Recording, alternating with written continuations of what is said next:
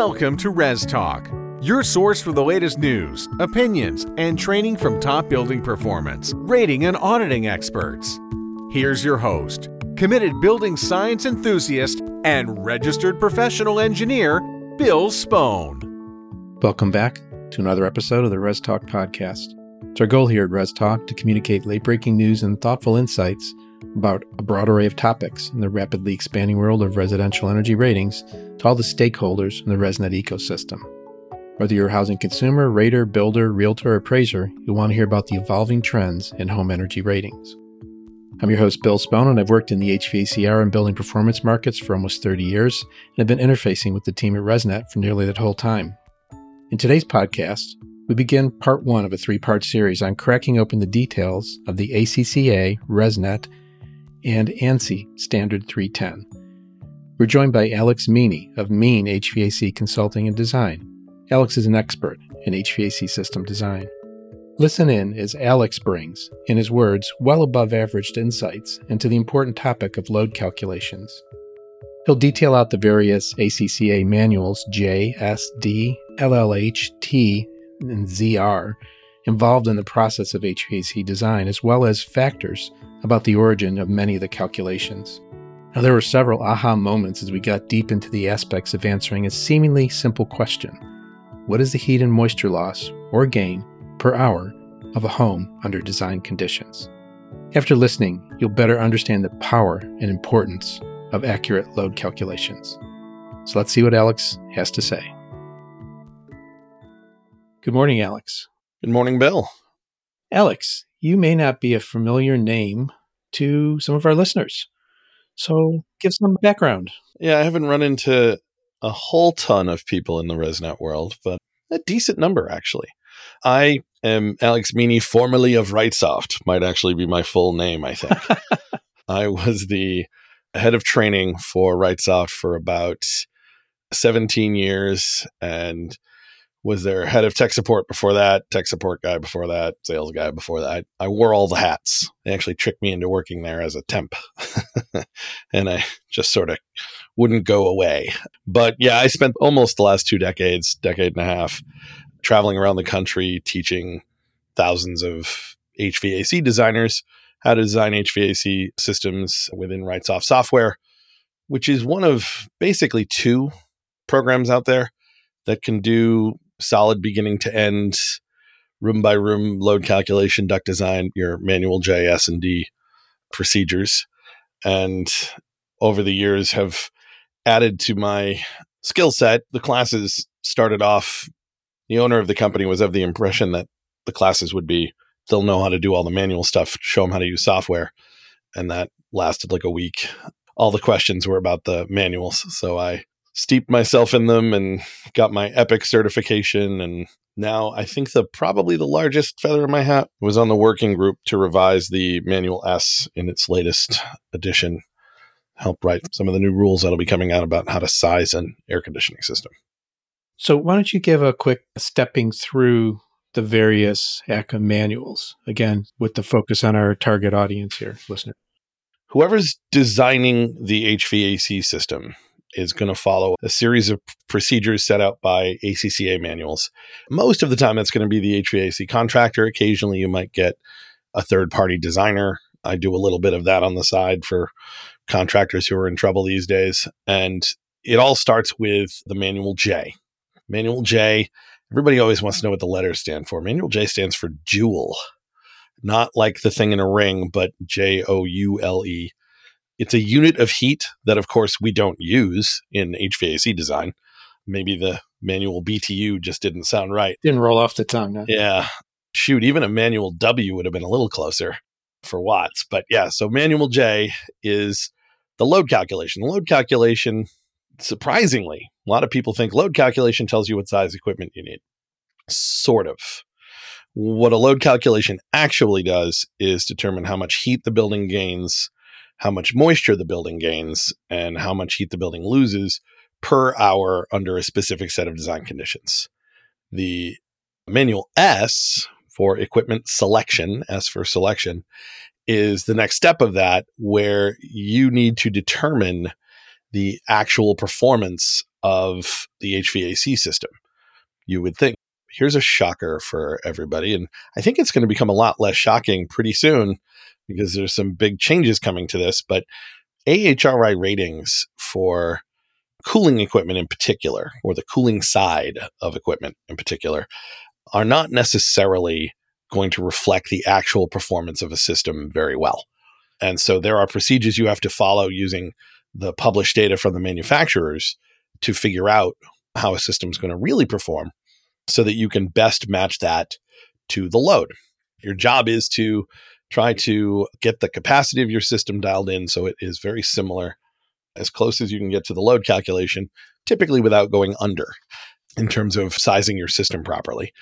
And there's a bunch of extra procedures thrown in there if it's geothermal and water source heat pumps and things like that.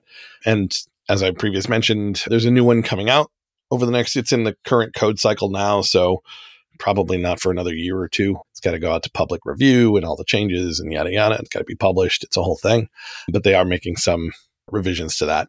And then the next part of the process, I think we mess up a whole heck of a lot in the HVAC industry is the duct design process. Manual D, that's an easy one to translate. That's for duct. And it's the procedure you use to properly size a duct system. It's not as simple as if any of you have, because I've had this experience before I was the trainer for RightSoft, I knew I wanted to be. So I paid for some classes that I took at local HVAC distributors and technical colleges, things like that. And it was an invaluable experience because I learned all of the wrong ways that everybody else learns how to do it. A lot of really incorrect rule of thumb stuff presented as this is the right way to do it. And so fair warning to anybody out there who's maybe taken a duct design class or gotten that 1 hour crash course that they sometimes offer. That's not duct design. That's magic number thinking usually. There's a bunch of math you have to do to determine how much resistance there is in a system so that you can dial in the sizes of your ducts to create the right amount of resistance so that your fan power and the resistance of the system balance out and give you the right amount of airflow and deliver that airflow to all of the rooms individually in amounts that we need and we're shooting for. And that's determined by some procedures in that book as well. There are another couple of commonly used books. The Manual T is for sizing terminals, which is a very generic term that nobody uses for registers and grills and diffusers and that kind of thing. The very end of the system, making sure that things aren't too loud, but also making sure that air is being distributed and mixed properly and not creating any comfort issues within the space. That's what Manual T is about. That's not a standard. It's actually a guidebook as opposed to a standard. It's hard to standardize the series of compromises that balancing between what would be the best or what would be the most acceptable bad outcome of something, because there's a lot of that. We rely on one system to do both heating and cooling. It's when you're sizing grills, you have to make some choices about what's important. Heating air tends to want to float up. Cooling air tends to want to fall down.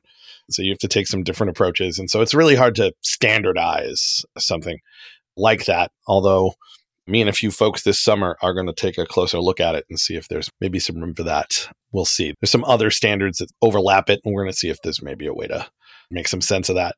And the only other one that would probably come in pre-rough-in is possibly Manual ZR, which is the zoning manual. Z for zoning, R for residential zoning. And that provides some procedures for locating zones, how to break the building up into different zones, what's the most effective way. Again, there's a lot of pro-con here. So not a standard because there's no one right way to do it. But when you do it, here's how to calculate airflow, et cetera, et cetera. It actually, there are some elements of the Manual J that handle that as well. So it's a little bit of an overlap there in terms of math. There's also a standard, since Resonant often deals with lower energy homes by default. Oh, yeah. LLH. The LLH. Can you talk a little bit about that? Absolutely. So LLH, to my knowledge, doesn't create any new math. No new standards, which I was a little disappointed by because there are some holes in the current standards that make it really difficult to stay within the lines on very low load homes. an 18,000 BTU air conditioner jumps to a 24,000 BTU air conditioner. That's a 33% jump. And I'm supposed to keep single stage equipment not undersized by more than 15%. Yeah, have fun with that, guys. They're, in my opinion, not a popular one among the reviewer community, but in my opinion, it's really important to understand the spirit of the law in some of these situations, because the letter of the law, technology keeps outpacing the code books. And so the letter of the law sometimes won't make a physical sense, like won't be a possibility. So LLH was an attempt at dealing with some of these issues while coloring inside the lines, while staying within the rule book. And what they did is they identified many of the problems. Sizing grills is actually one of them. You get these very large spaces with very small airflows needed because they're so efficient. How do you mix the air in that room and get the air in the entire space to turn over while following all the rules that they set out? It's actually one of the more difficult tasks. And they set out some recommendations using high velocity nozzle systems on low velocity equipment, by the way, because at those low airflows, they will do a good job of attenuating sound. They'll perform. Yeah. Yeah, they'll perform reasonably well. It's more pro-con stuff. It's a less standard and more zoom in with the existing set of standards to where are the pitfalls when you are using these standards in these circumstances, and how to sort of dig yourself out of those holes using the tool book or the tool set that we have. And so there's a fair amount of out of the box thinking in it, which makes it a very, very useful manual. But the rule book doesn't really change, or the sets of rule books doesn't really change. LLH doesn't supersede anything. It just deals with the issues with the rules and tools we have.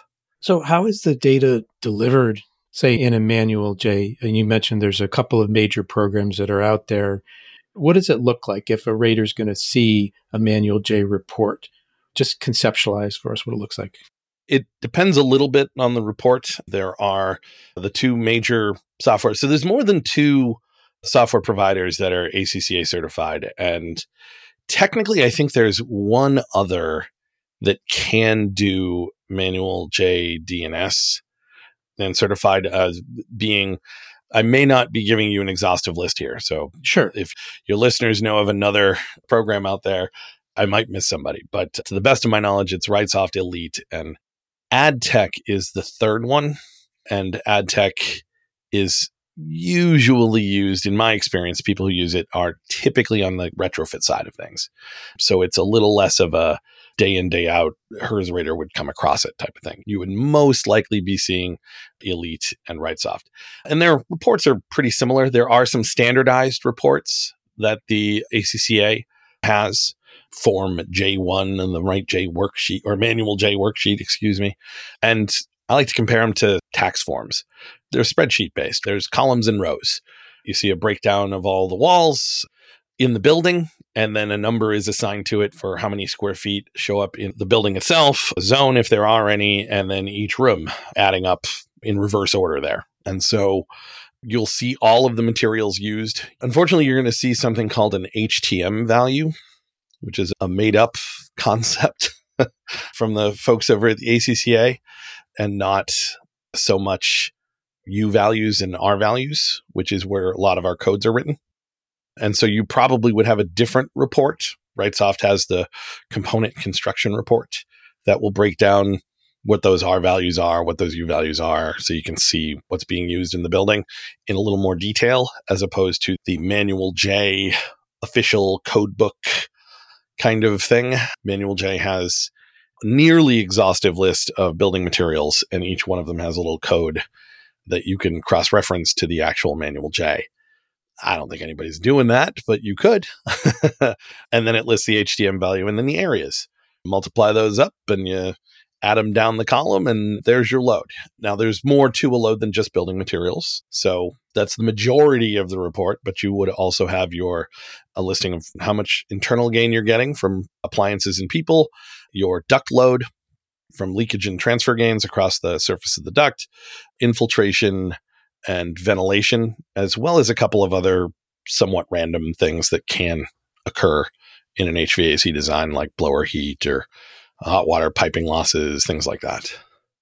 I'm looking at the standard right now in section 4.24. They say you need to know the design basis for the heat gain and heat loss loads using ECA Manual JV8 2013 or JV8 2016. Yep. So are those the latest ones? And what are the differences? Ooh, the differences are... I mean, not exhaustive. Exhaustive stuff here. Yeah. And I made that ooh sound because you probably don't want to know the differences. The differences are pretty deep in the weeds for most of it. In terms of, they added an ability to, like, an alternate calculation for losses for duct leakage so that people could use actual duct leakage test equipment and relate that to prior to that. Manual J's calculations for duct losses and gains are very widely respective as very effective and sensitive math for wrangling the cats of psychrometrics and heat loss and heat gain that occur in a duct system. Because if your load goes up, then your system gets bigger. And if your system gets bigger, the duct get bigger. And if the duct gets bigger, the load goes up. And the formulas that Hank Grotowski, the main author of the Manual J, came up with will iterate that and calculate that.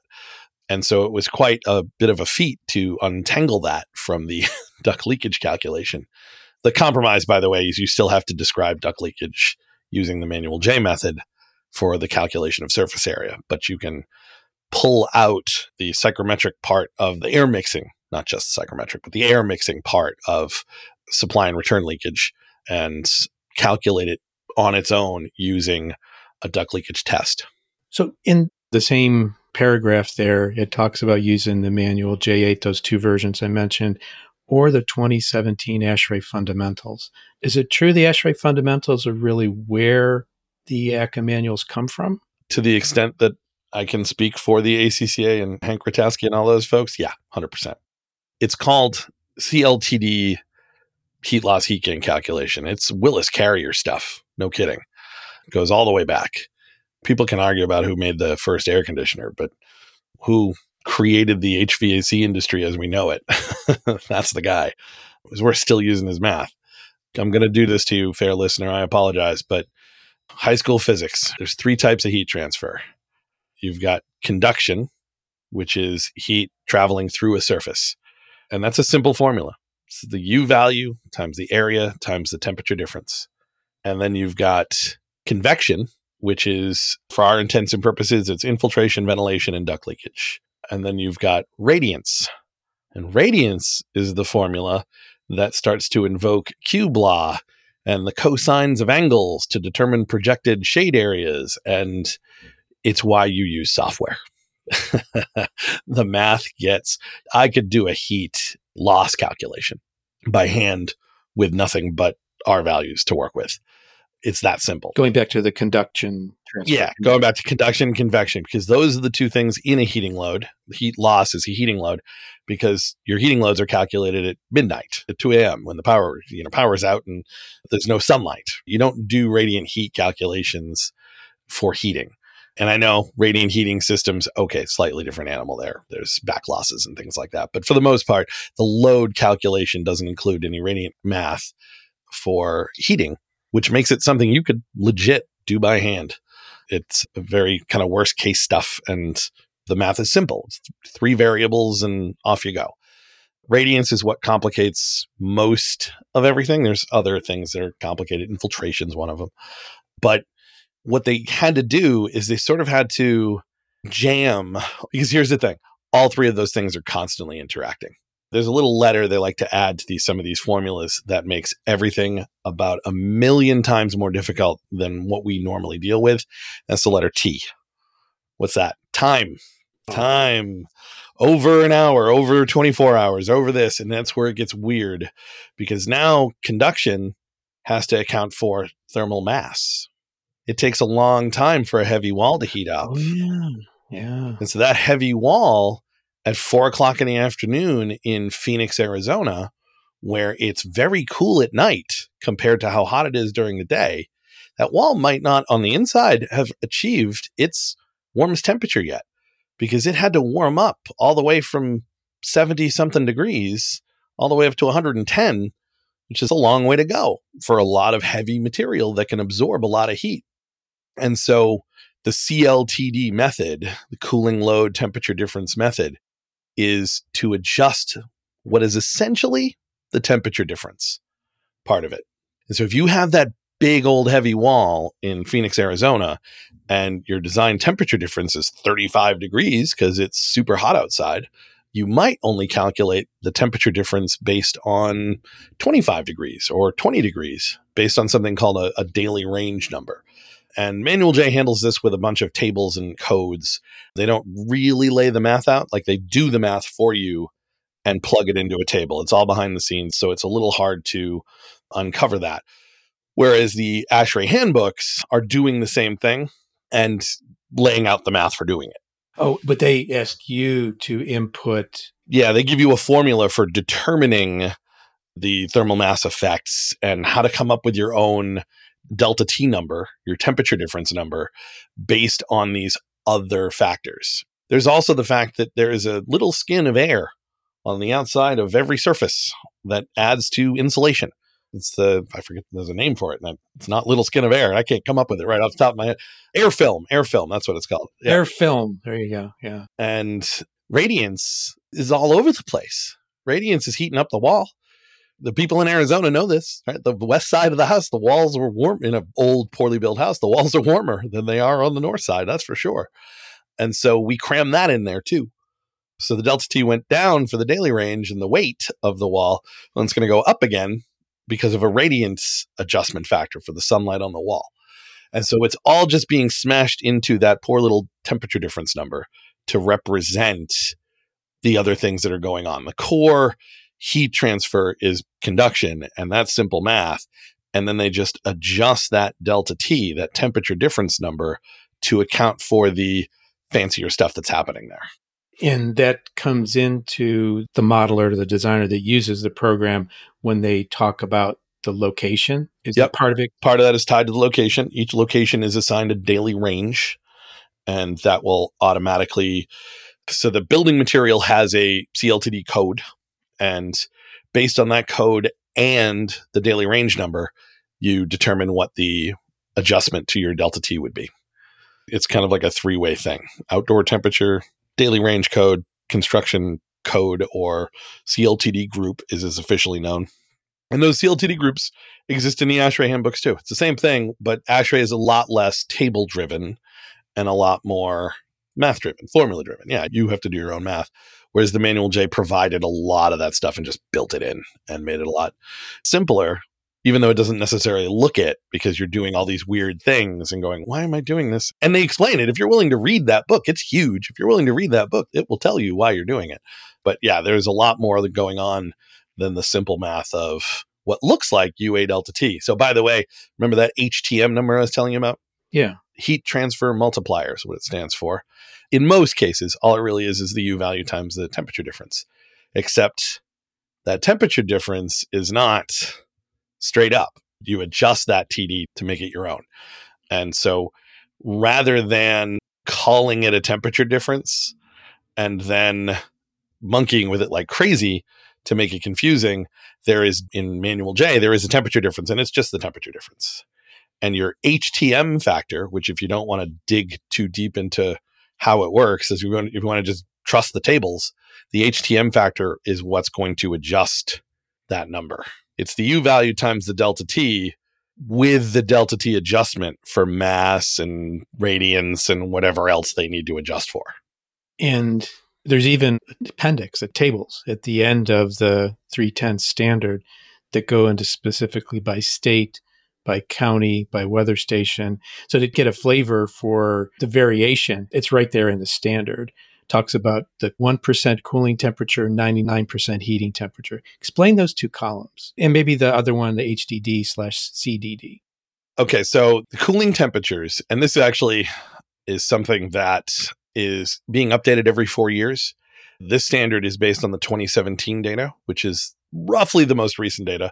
There is technically 2021 data exists, has been gathered, but it hasn't been reviewed, gone through the committee process, blah, blah, blah, to the best of my knowledge. That stuff usually rolls out a year and a half later. when it rolls out in 2022 or 2023, it'll be called the 2021 data. And so ASHRAE sets up, well, they don't set it up. People volunteer, organizations volunteer to become a weather station. I do not know what that process looks like, but you get them at major airports, not just international airports, military bases, sometimes scientific laboratories, right? Like the NOAA facility, for example. I'm in Massachusetts. The NOAA facility in Cape Cod has a weather location set up where you follow all of their procedures and track the temperatures all the time, hourly throughout the year. And the 1% cooling temperature is not the hottest day of the year, but only 1% of the hours are hotter than this.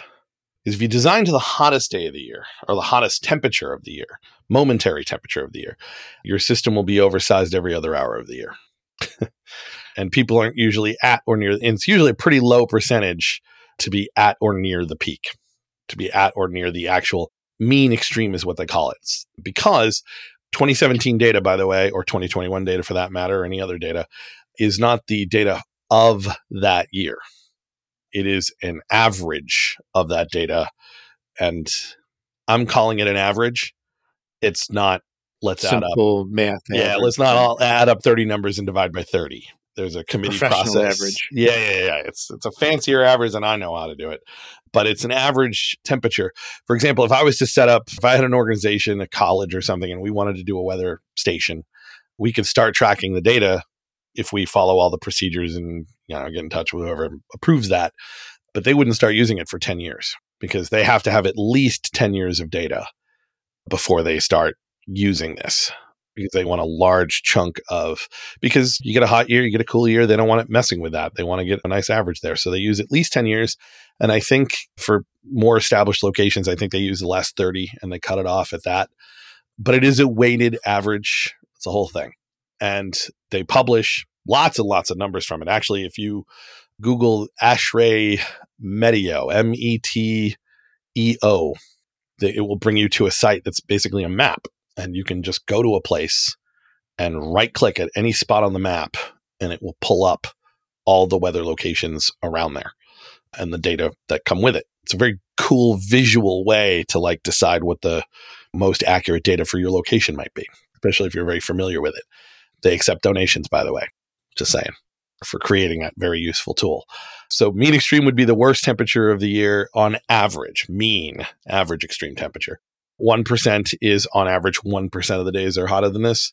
There's a 2% number nobody ever uses unless they're doing some stuff with energy modeling, things like that. And on the heating side, engineers, they like to be consistent. So it's not the 1% heating, it's the 99% heating. Because if we're going to say 1% of the days are hotter than this, well, then it's going to be 99% of the days are hotter than this, meaning 1% of the days are colder. So it's the same concept, just from the other side of the percentage spectrum. And so that's your heating temperature. So 1% of the time or 1% of the hours, it might get colder than that, but that's going to be your design criteria. The HDD and CDD ratio was a lot of work for very little payoff. So I am speaking slightly out of turn, and so on the behalf of Alex Meany and Meany HVAC and nobody else. Okay. Got it. But the idea of heating with a heat pump was still a pretty new idea when they revised the last Manual S in a cold climate. Sure. Right? Not in Florida, but in a cold climate. But they were starting to roll with these rules, and they wanted to relax the rules for sizing a heat pump if you met certain criteria. And one of those criteria was that you were, in fact, in a heating-dominated climate. And so you would take the heating degree days divided by the cooling degree days. Degree days are a very weird thing that I don't like dealing with. It's a confusing number that just doesn't come up much anymore. People will use them to do operating cost comparisons, like estimate the cost of operation of a system. But everybody uses computers now. And there's a more accurate way to do it called bin hours. So instead of this conversion into days, so you have to do less math, you can literally just, for every group of hours, or for every group of temperatures, there's a certain number of hours, you just use that. So it's what most software uses. HDD and CDD used to be something you could do by hand if you really wanted to. So this ratio was determined or was used to determine whether or not you had officially were in a quote unquote heating dominated climate. But in order to be using this ratio, if I'm a heating dominated climate, the only place it popped up in the normative standard in the code was if you met two criteria. One, you were a dry climate. Two, you were a heating dominated climate. And if you met those two criteria, then you could oversize a heat pump by more in order to meet the heating needs. They didn't want you doing it if you were in a humid climate because it's going to mess up comfort levels and create potential. I like to joke, if you're an HVAC contractor and you want to cost yourself $10,000, mess up the size of a heating system or undersize a cooling system. If you want to cost yourself $1 million, oversize a cooling system. Oh, wow.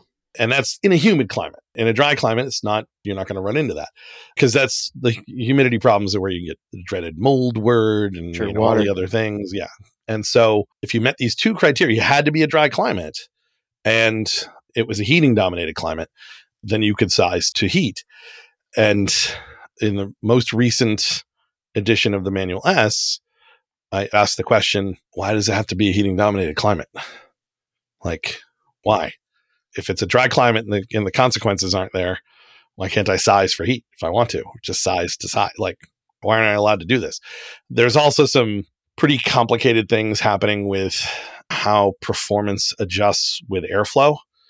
But in a very dry climate, adjusting airflow doesn't have as much of an impact on the performance of a system. And it's because you're not really changing how much moisture is removed versus how much temperature is controlled.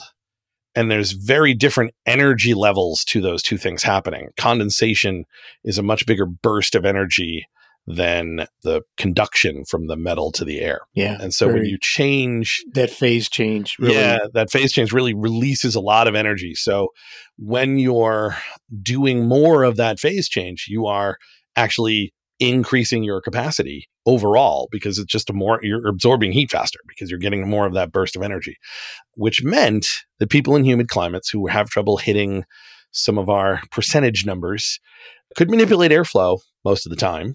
Not all the time, but most of the time, to fall within the range. It's really hard if you're in some place like Salt Lake City or Phoenix, Arizona, to make an adjustment to airflow and get enough of a swing out of the performance of your system to meet all the numbers. And so hopefully it sticks. Review process is the review process. Nothing's set in stone at this point. But the idea is going to be if you meet the dry conditions, just dry. Your sensible heat ratio is 0.95 or higher. That's of your load, not the equipment. Go ahead and use the heating side, the dry climate sizing rules. We're not going to look at degree days going forward because why did we have that restriction? Because the Manual S isn't an energy code. Do you want to make sure it's as small as possible? And there's pros and cons here. Well, yeah, we'd like to make sure it's as small as possible, but we'd really like to heat off of our electric grid. Well, okay. So loosen the rules and let somebody else make that determination because it depends on where you are and what the state of the grid is and the generation is and what would best benefit that community is not going to be the same in every location.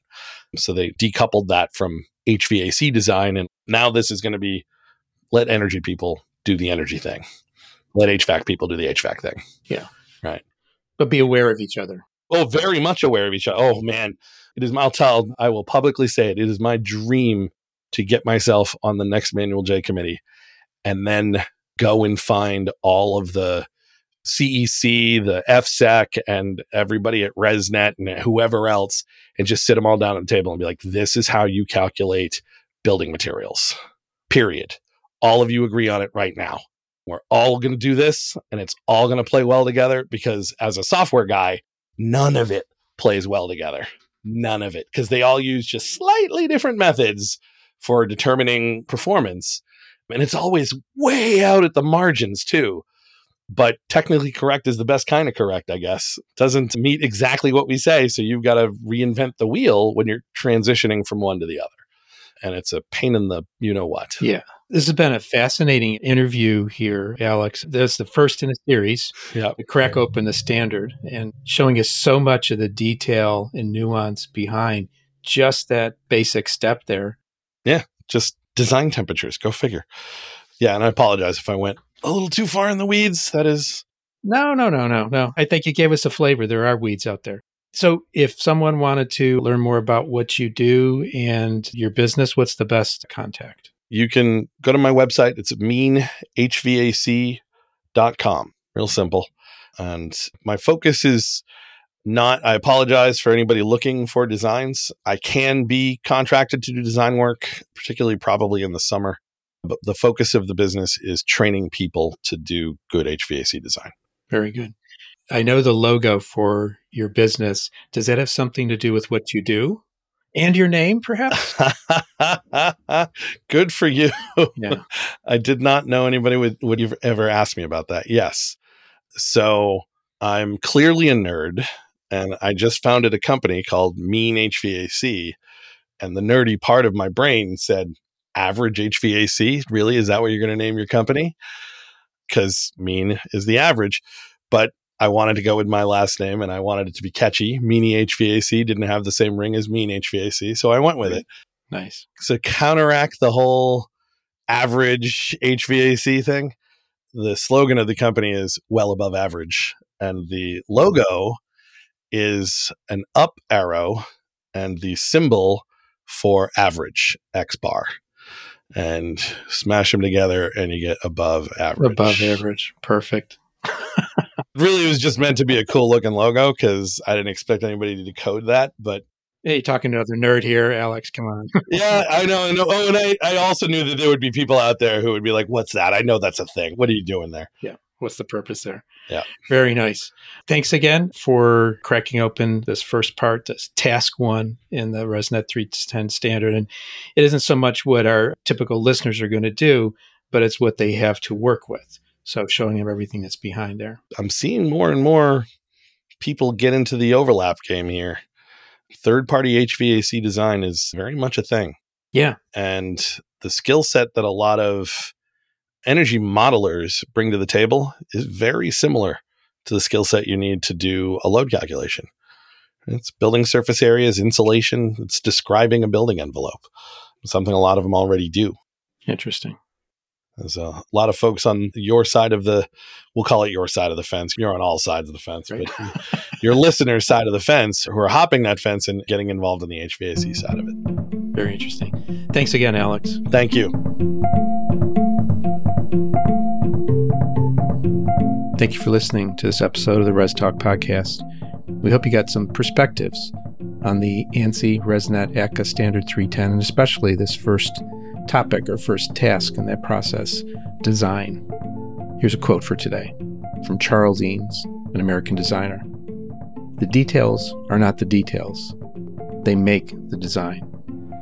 If you're interested in feeding back to ResNet on what you heard here, would you like to hear a new topic covered, or just have a general question, please send an email to info@resnet.us. If you've not subscribed, please do so. And as always, thank you for listening to Res Talk. Take care. Thanks for listening to the Res Talk podcast. This podcast is hosted by Bill Spohn and is a production of ResNet, the Residential Energy Services Network. The best way to listen to this podcast is to subscribe on an iPhone using the podcast app, or on an Android device by downloading the Stitcher app and searching for Res Talk. If you are willing, a review on iTunes or the podcast app will help others find the show and would be very much appreciated. We look forward to talking again soon on Res Talk.